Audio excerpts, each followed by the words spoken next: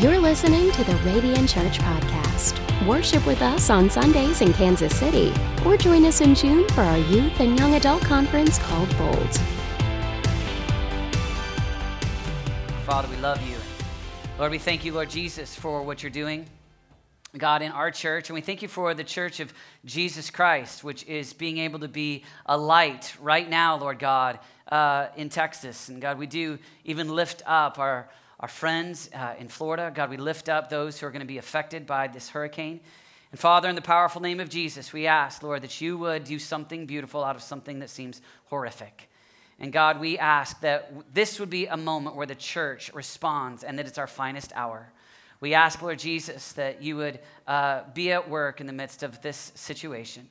And God, today as your church, Lord, we fix our eyes on you. And we just say we trust you, your first place in our lives. We honor you, we love you, and everybody said amen. Amen.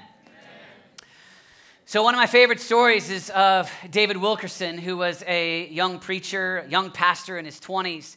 And while reading about the gangs in New York City, felt like the Lord called him to move to New York City in the late 1950s and to go and minister to the gangs there. And so he did that. And there's a phenomenal story about as he was ministering to these gangs, some of the pushback and the threats on his life. And one young man named Nicky Cruz looked back at him and in the midst of it told him that if he continued to minister that he would cut him into pieces.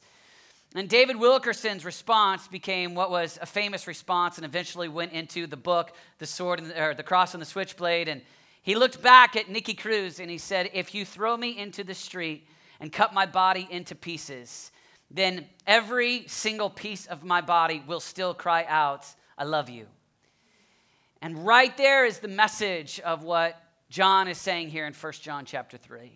He is, if you can imagine, one of the apostles who saw Jesus voluntarily lay down his life.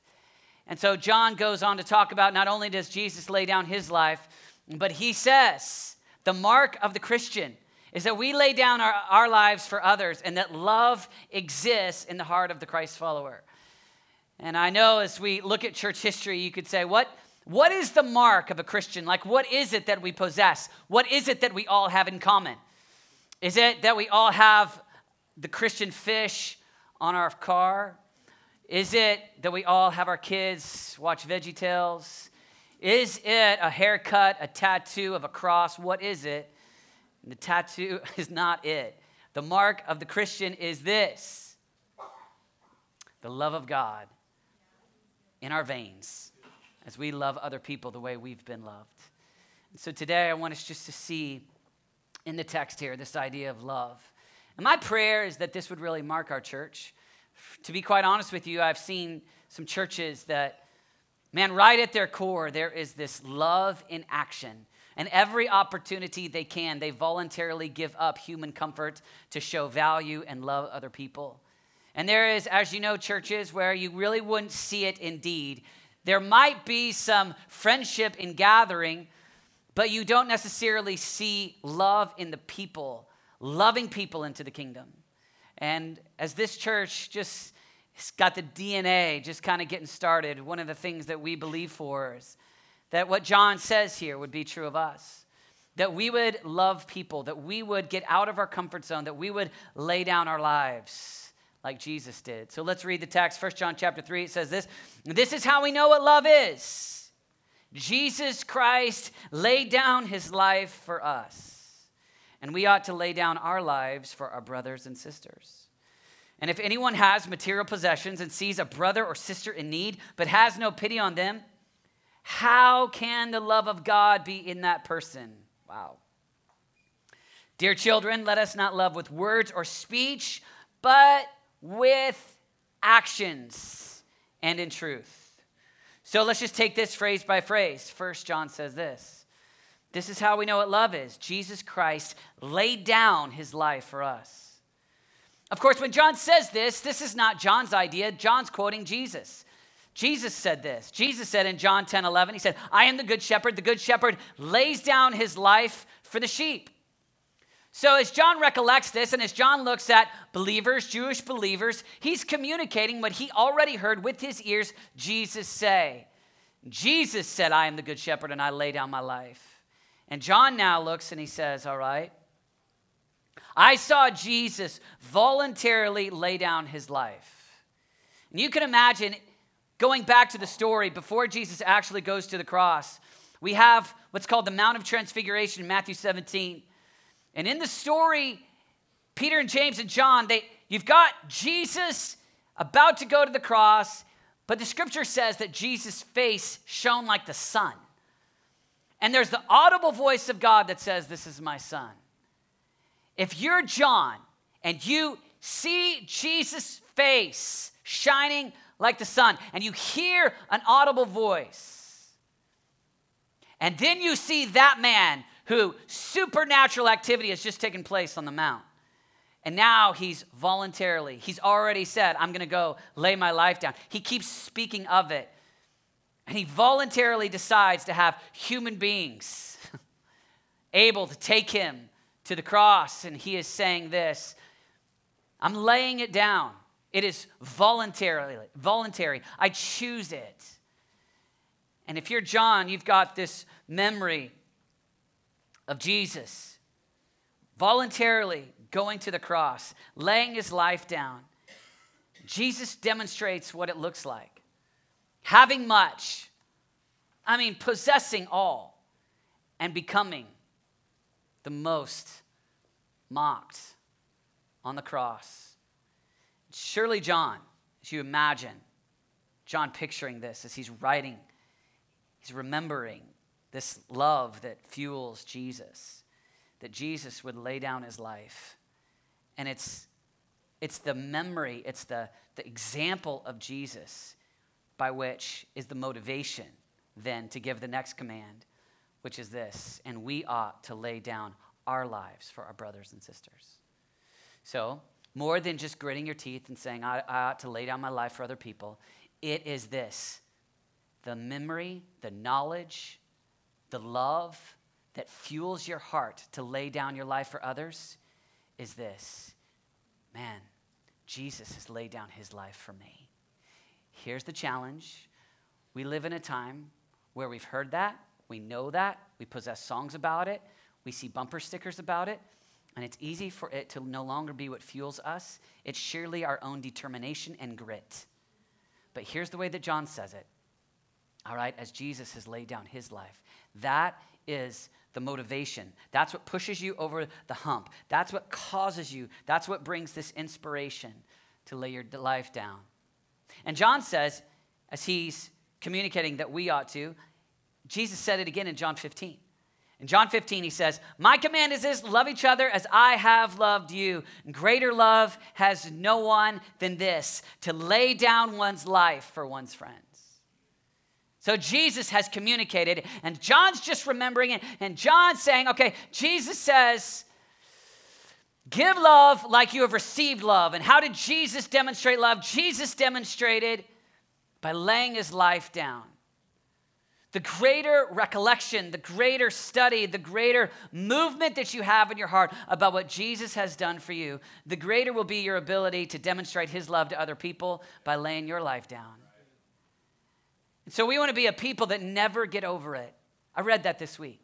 Christians are those that just can't get over what Jesus has done for us.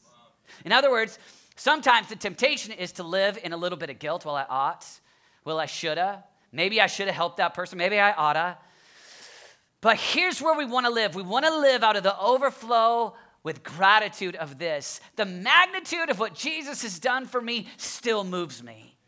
And it's new and it's fresh. And I'm forever grateful that I was this broken sinner, addicted, weak, and Jesus saved me. And out of that overflow of gratitude, it's this, man, if he voluntarily lays down his life for me, I've got this little window of time on planet Earth, however much time I have, and it's my privilege, joy, and opportunity to lay down my life so that they might see Jesus in me. I'm not much of a musical watcher. I don't really like musicals, but I am a big fan of Les Mis. There you go, you got some. Les Mis is the first musical I ever saw, and I think it's the last musical I ever saw that I wasn't in, and that's embarrassing. But most of us have seen a movie more than read the book, but to those of you who read the book, kudos to you. You're the smart ones. There's this great storyline of Jean Valjean, who's the guy who stole bread. And he was just a young man and hungry. The only thing between him and having his hunger pains be gone was that window. He steals the bread. And you know the story. He goes to prison, and over the course of 20 years, his heart goes from being just a soft-hearted young kid to a criminal that has to stay in there because he's trying to escape. So he stays in there for 20 years, and he leaves a hard, bitter, and in the idea of the movie and the musical and the book, cold-hearted man. It's the epic story of the bishop who opens up his home to the criminal, and the criminal steals his silverware. And the great idea, once he's captured by the police, and the police bring him back, and they say, he stole your stuff, and he says, Jean Valjean, the bishop says, Jean Valjean, he goes, I'm disappointed in you because you forgot the candlesticks. And so he brings the silver candlesticks and puts them in his bag. The bishop tells the police to go, and Jean Valjean is in shock, and he says, you mean you're giving this to me? And I just love that whole conversation, because in that conversation we see grace. In that conversation, we see loved first. In that conversation, we see lay down my silver, lay down my life. And he looks at Jean Valjean and he says, with the silver, I've bought your soul. And now I give you back to God. Now go and use this for God. And then whether you're reading the book or watching the movie or watching the musical or watching it live, the rest of the story is a man who is so transformed by love that it's story after story of him laying down his life for the most broken, for the people in his life that are in need. That is our story. Our story times 10,000, where Jesus lays down his life, voluntarily looks at you, and he says, you, in the midst of your hard-heartedness, your greed, your fear, your resentment, your frustration, your sin, your addiction, I will voluntarily walk off the Mount of Transfiguration, where I have just had my Father speak over me and face shine like the sun, and I will embrace the lowest of lows, spat upon, whipped, beaten, torture for you. And he purchased our lives, not with candlesticks, but with his own life. And so the story that we possess is Jesus laid down his life, and it is not a theory in a book. It's my story. It's my testimony. And my motivation to possess laying down my life for others is not just humanism that I should give because I'm a good person and it's about me. It is not merely some kind of guilt, some kind of shamed into maybe I should help some people. The motivation that we have is this: I can't get over what he's done for me. And his love for me is my story. His love for me has transformed me. He laid down his life for me. And so my opportunity and my privilege is to lay down my life for others. And in that, when you have that as your base, then your root system is love. It's not greed. It's not yourself. It's not fear. Your root system is love. And that's how 1 John starts. Chapter 3. It's this: how great is the love the Father has lavished on us, that we would be called children of God. And that is what we are. John's saying, this at our core is who we are. We're the children of God, and like a father who lavishes love on his children that can't help but erupt with love for his kids, that's what your Father is like. In fact, We see that in the baptism event in Matthew chapter 3, where the Father erupts with love for his Son. This is my Son, God the Father to God the Son. This is my Son whom I love. And Jesus, going into ministry, has the Father speaking, I love you. And as you go into ministry, love in action, you have a Father. You're my child. It's not motivated, I'm going to kick you out unless you do something. It's this. Man, he loves me. I am loved. And because sacrifice, love has been demonstrated for me out of the overflow of gratitude, thanksgiving, I too want to lay down my life. And so for us as Christ followers in 2017, we have the privilege to say, all right, we've been given much. How can we give? We have so much. What? Because of who Jesus is. Because of what he's done for me. It's your story. It's God. I'm looking for ways to lay down my life. I'm looking for opportunities. Far more than the obligatory fill in the calendar. Imagine being the person that just says, the love tank is so full, it's overflowing. Like, I've been filling for people to demonstrate love to. I'm looking for those that I can show his kindness to. If we read in the text there, John gets real practical. He says, if anyone has material possessions and sees a brother or sister in need, but has no pity on them, how can the love of God be in that person? Dear children, let us not love with words or speech, but with action and in truth. He's saying, I want to see it. I think, friends, we live in a culture where it's pretty easy to have tons of words, right? I mean, we can tweet something, we can text something, we can audio text something, we can Facebook Live something. We can get our words out in an instant. But John's here saying, all right, look deeper than words. Not just with words, but with action, but with deed. I love this last week I showed you the story of Jeremy Foster, who is in Houston, and he's one of the churches that we've been helping in the midst of Hurricane Harvey. And he told this story about a guy in his church. His name's Gil. And in the midst of the hurricane, there was all these guys that were in the area that had boats, and they had nice boats, and they were going out and they were rescuing people. And Gil possessed this desire to rescue people, but he didn't have a boat. And then there were others that were rescuing people in canoes and kayaks, and Gil wanted to help people, but he didn't have a kayak. And so Gil looked at what he had, and what he had was an inner tube.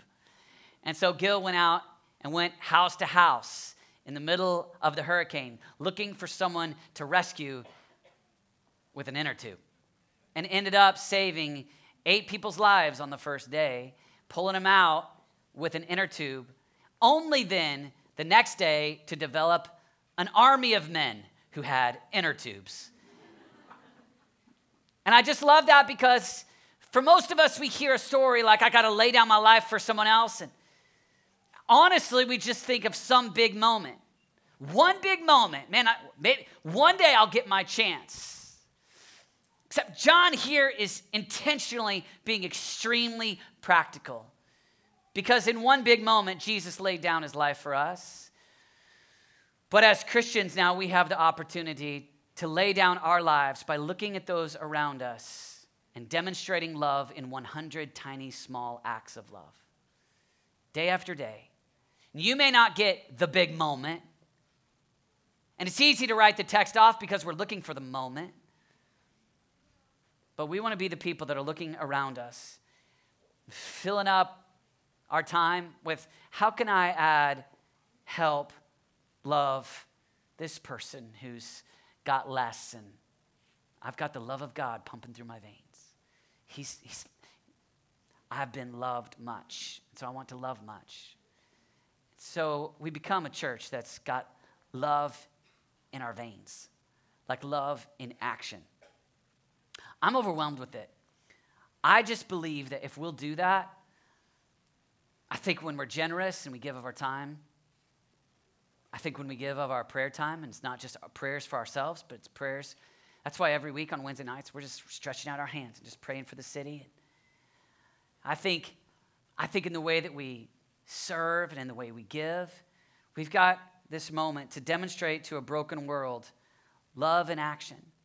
And I think that when we'll help people in their weakest moment, when they're in their hurricane, when they're in the moment where it feels like things are falling apart all around them, that's the greatest moment for us to be the hands and feet of Jesus.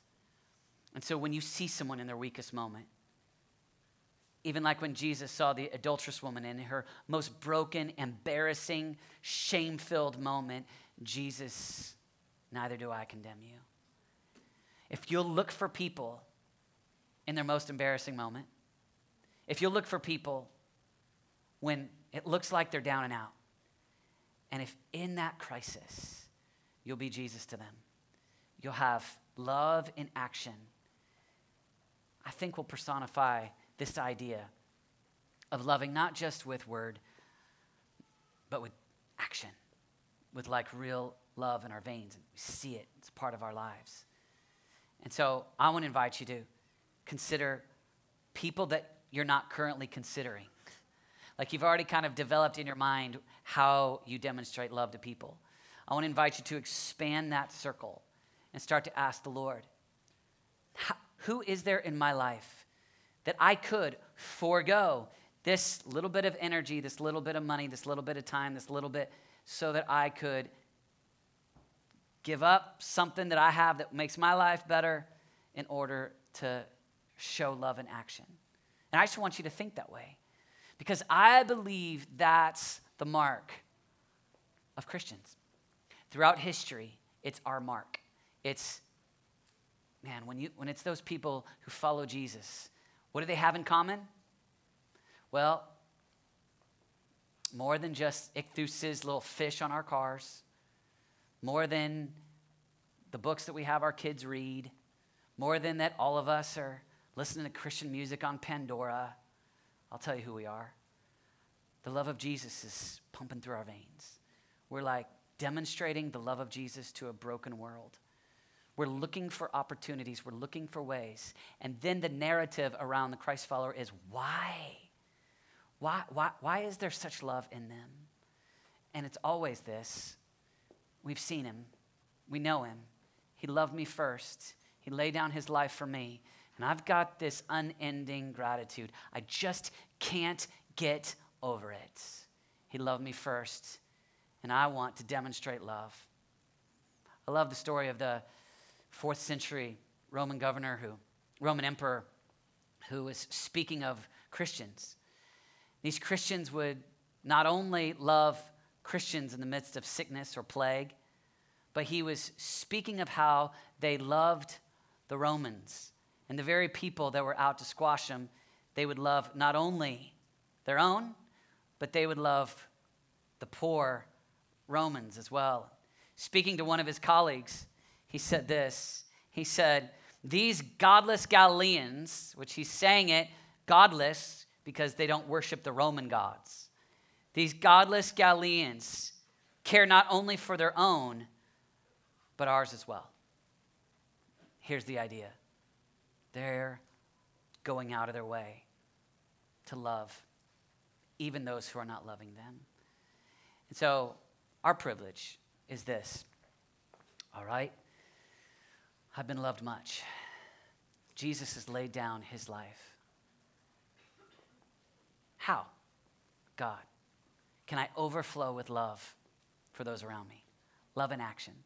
And my prayer for you is just, I think that there can be this DNA inside of us where it's a culture, where it's something that I don't know if you've ever seen it before, but I've seen places where there's a whole culture of people where the storyline is I'm looking to love, I'm looking to serve, and I've seen churches like that in my lifetime, and I just believe it. I believe that I believe we can be that. I believe that we can be people that just can't get over what Jesus has done in our lives. And quick on our tongue is, he's awesome. He loved me first. But then quick with our hands and feet is, that love fuels me to demonstrate love. Demonstrate it. Love in action. I'm looking for ways. I'm looking for ways in how I pray. I'm looking for ways in how I give. I'm looking for ways in how I serve. I'm looking for ways with my time. I'm looking for those who are even in their weakest moment. And I think for me, it's been a wake-up call for me. I know that I've talked about this hurricane like multiple weeks in a row, but it's gripped me because it's kind of like, I kind of feel like when you see people and their lives are kind of just humming along kind of nice. You know, like everything's working and cars work, and house works, and everything's working. And there's a little bit of openness to the gospel. But man, when everything's falling apart, when you're at the weakest, when you're most broken, and someone offers you an inner tube, those are the people that are like, I'm desperate. And it's the perfect moment for us to share Jesus. And I just believe that God's called us to be a Great Commission church that's looking for opportunities to share, looking for opportunities to demonstrate love, looking for opportunities. So where's the hurricanes around us? Where's the people? Where's the most down and out person? The person with the lowest job at your business. The person that you know that is broken, that you can just, you just have enough energy, time, money, love to just go, man, Jesus laid down his life for me, but I'm looking for a way to lay down my life. I'm looking for an opportunity. I'm looking for a person to help. Love in action. Not just words, but our lives. Will you bow your heads with me?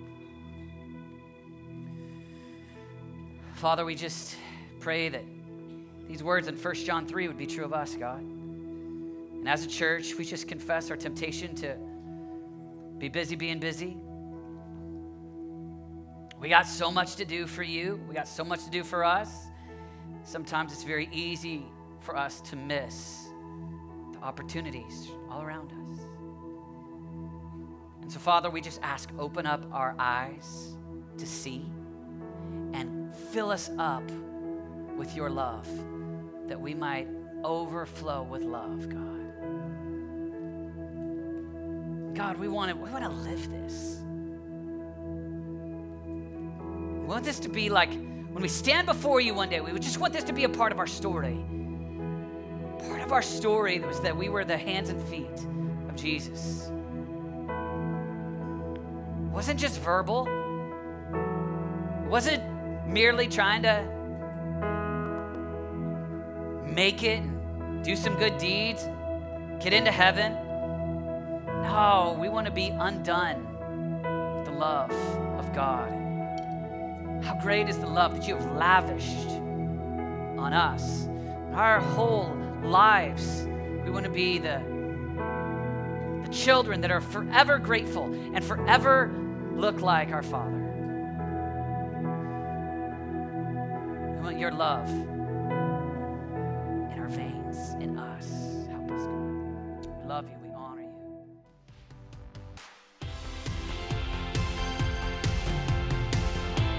If you would like to follow Jesus, we'd like to connect with you on your journey. Email us at follow@radiantchurchkc.com. If this ministry has encouraged you, we'd love to hear your story. Email us at mystory@radiantchurchkc.com. If you'd like to invest in Radiant Church, please click Give on our website, radiantchurchkc.com. Are you a young adult and interested in spending a year in Kansas City at Radiant Church? Check out radiantintensive.com. Thanks for listening to the Radiant Church Podcast.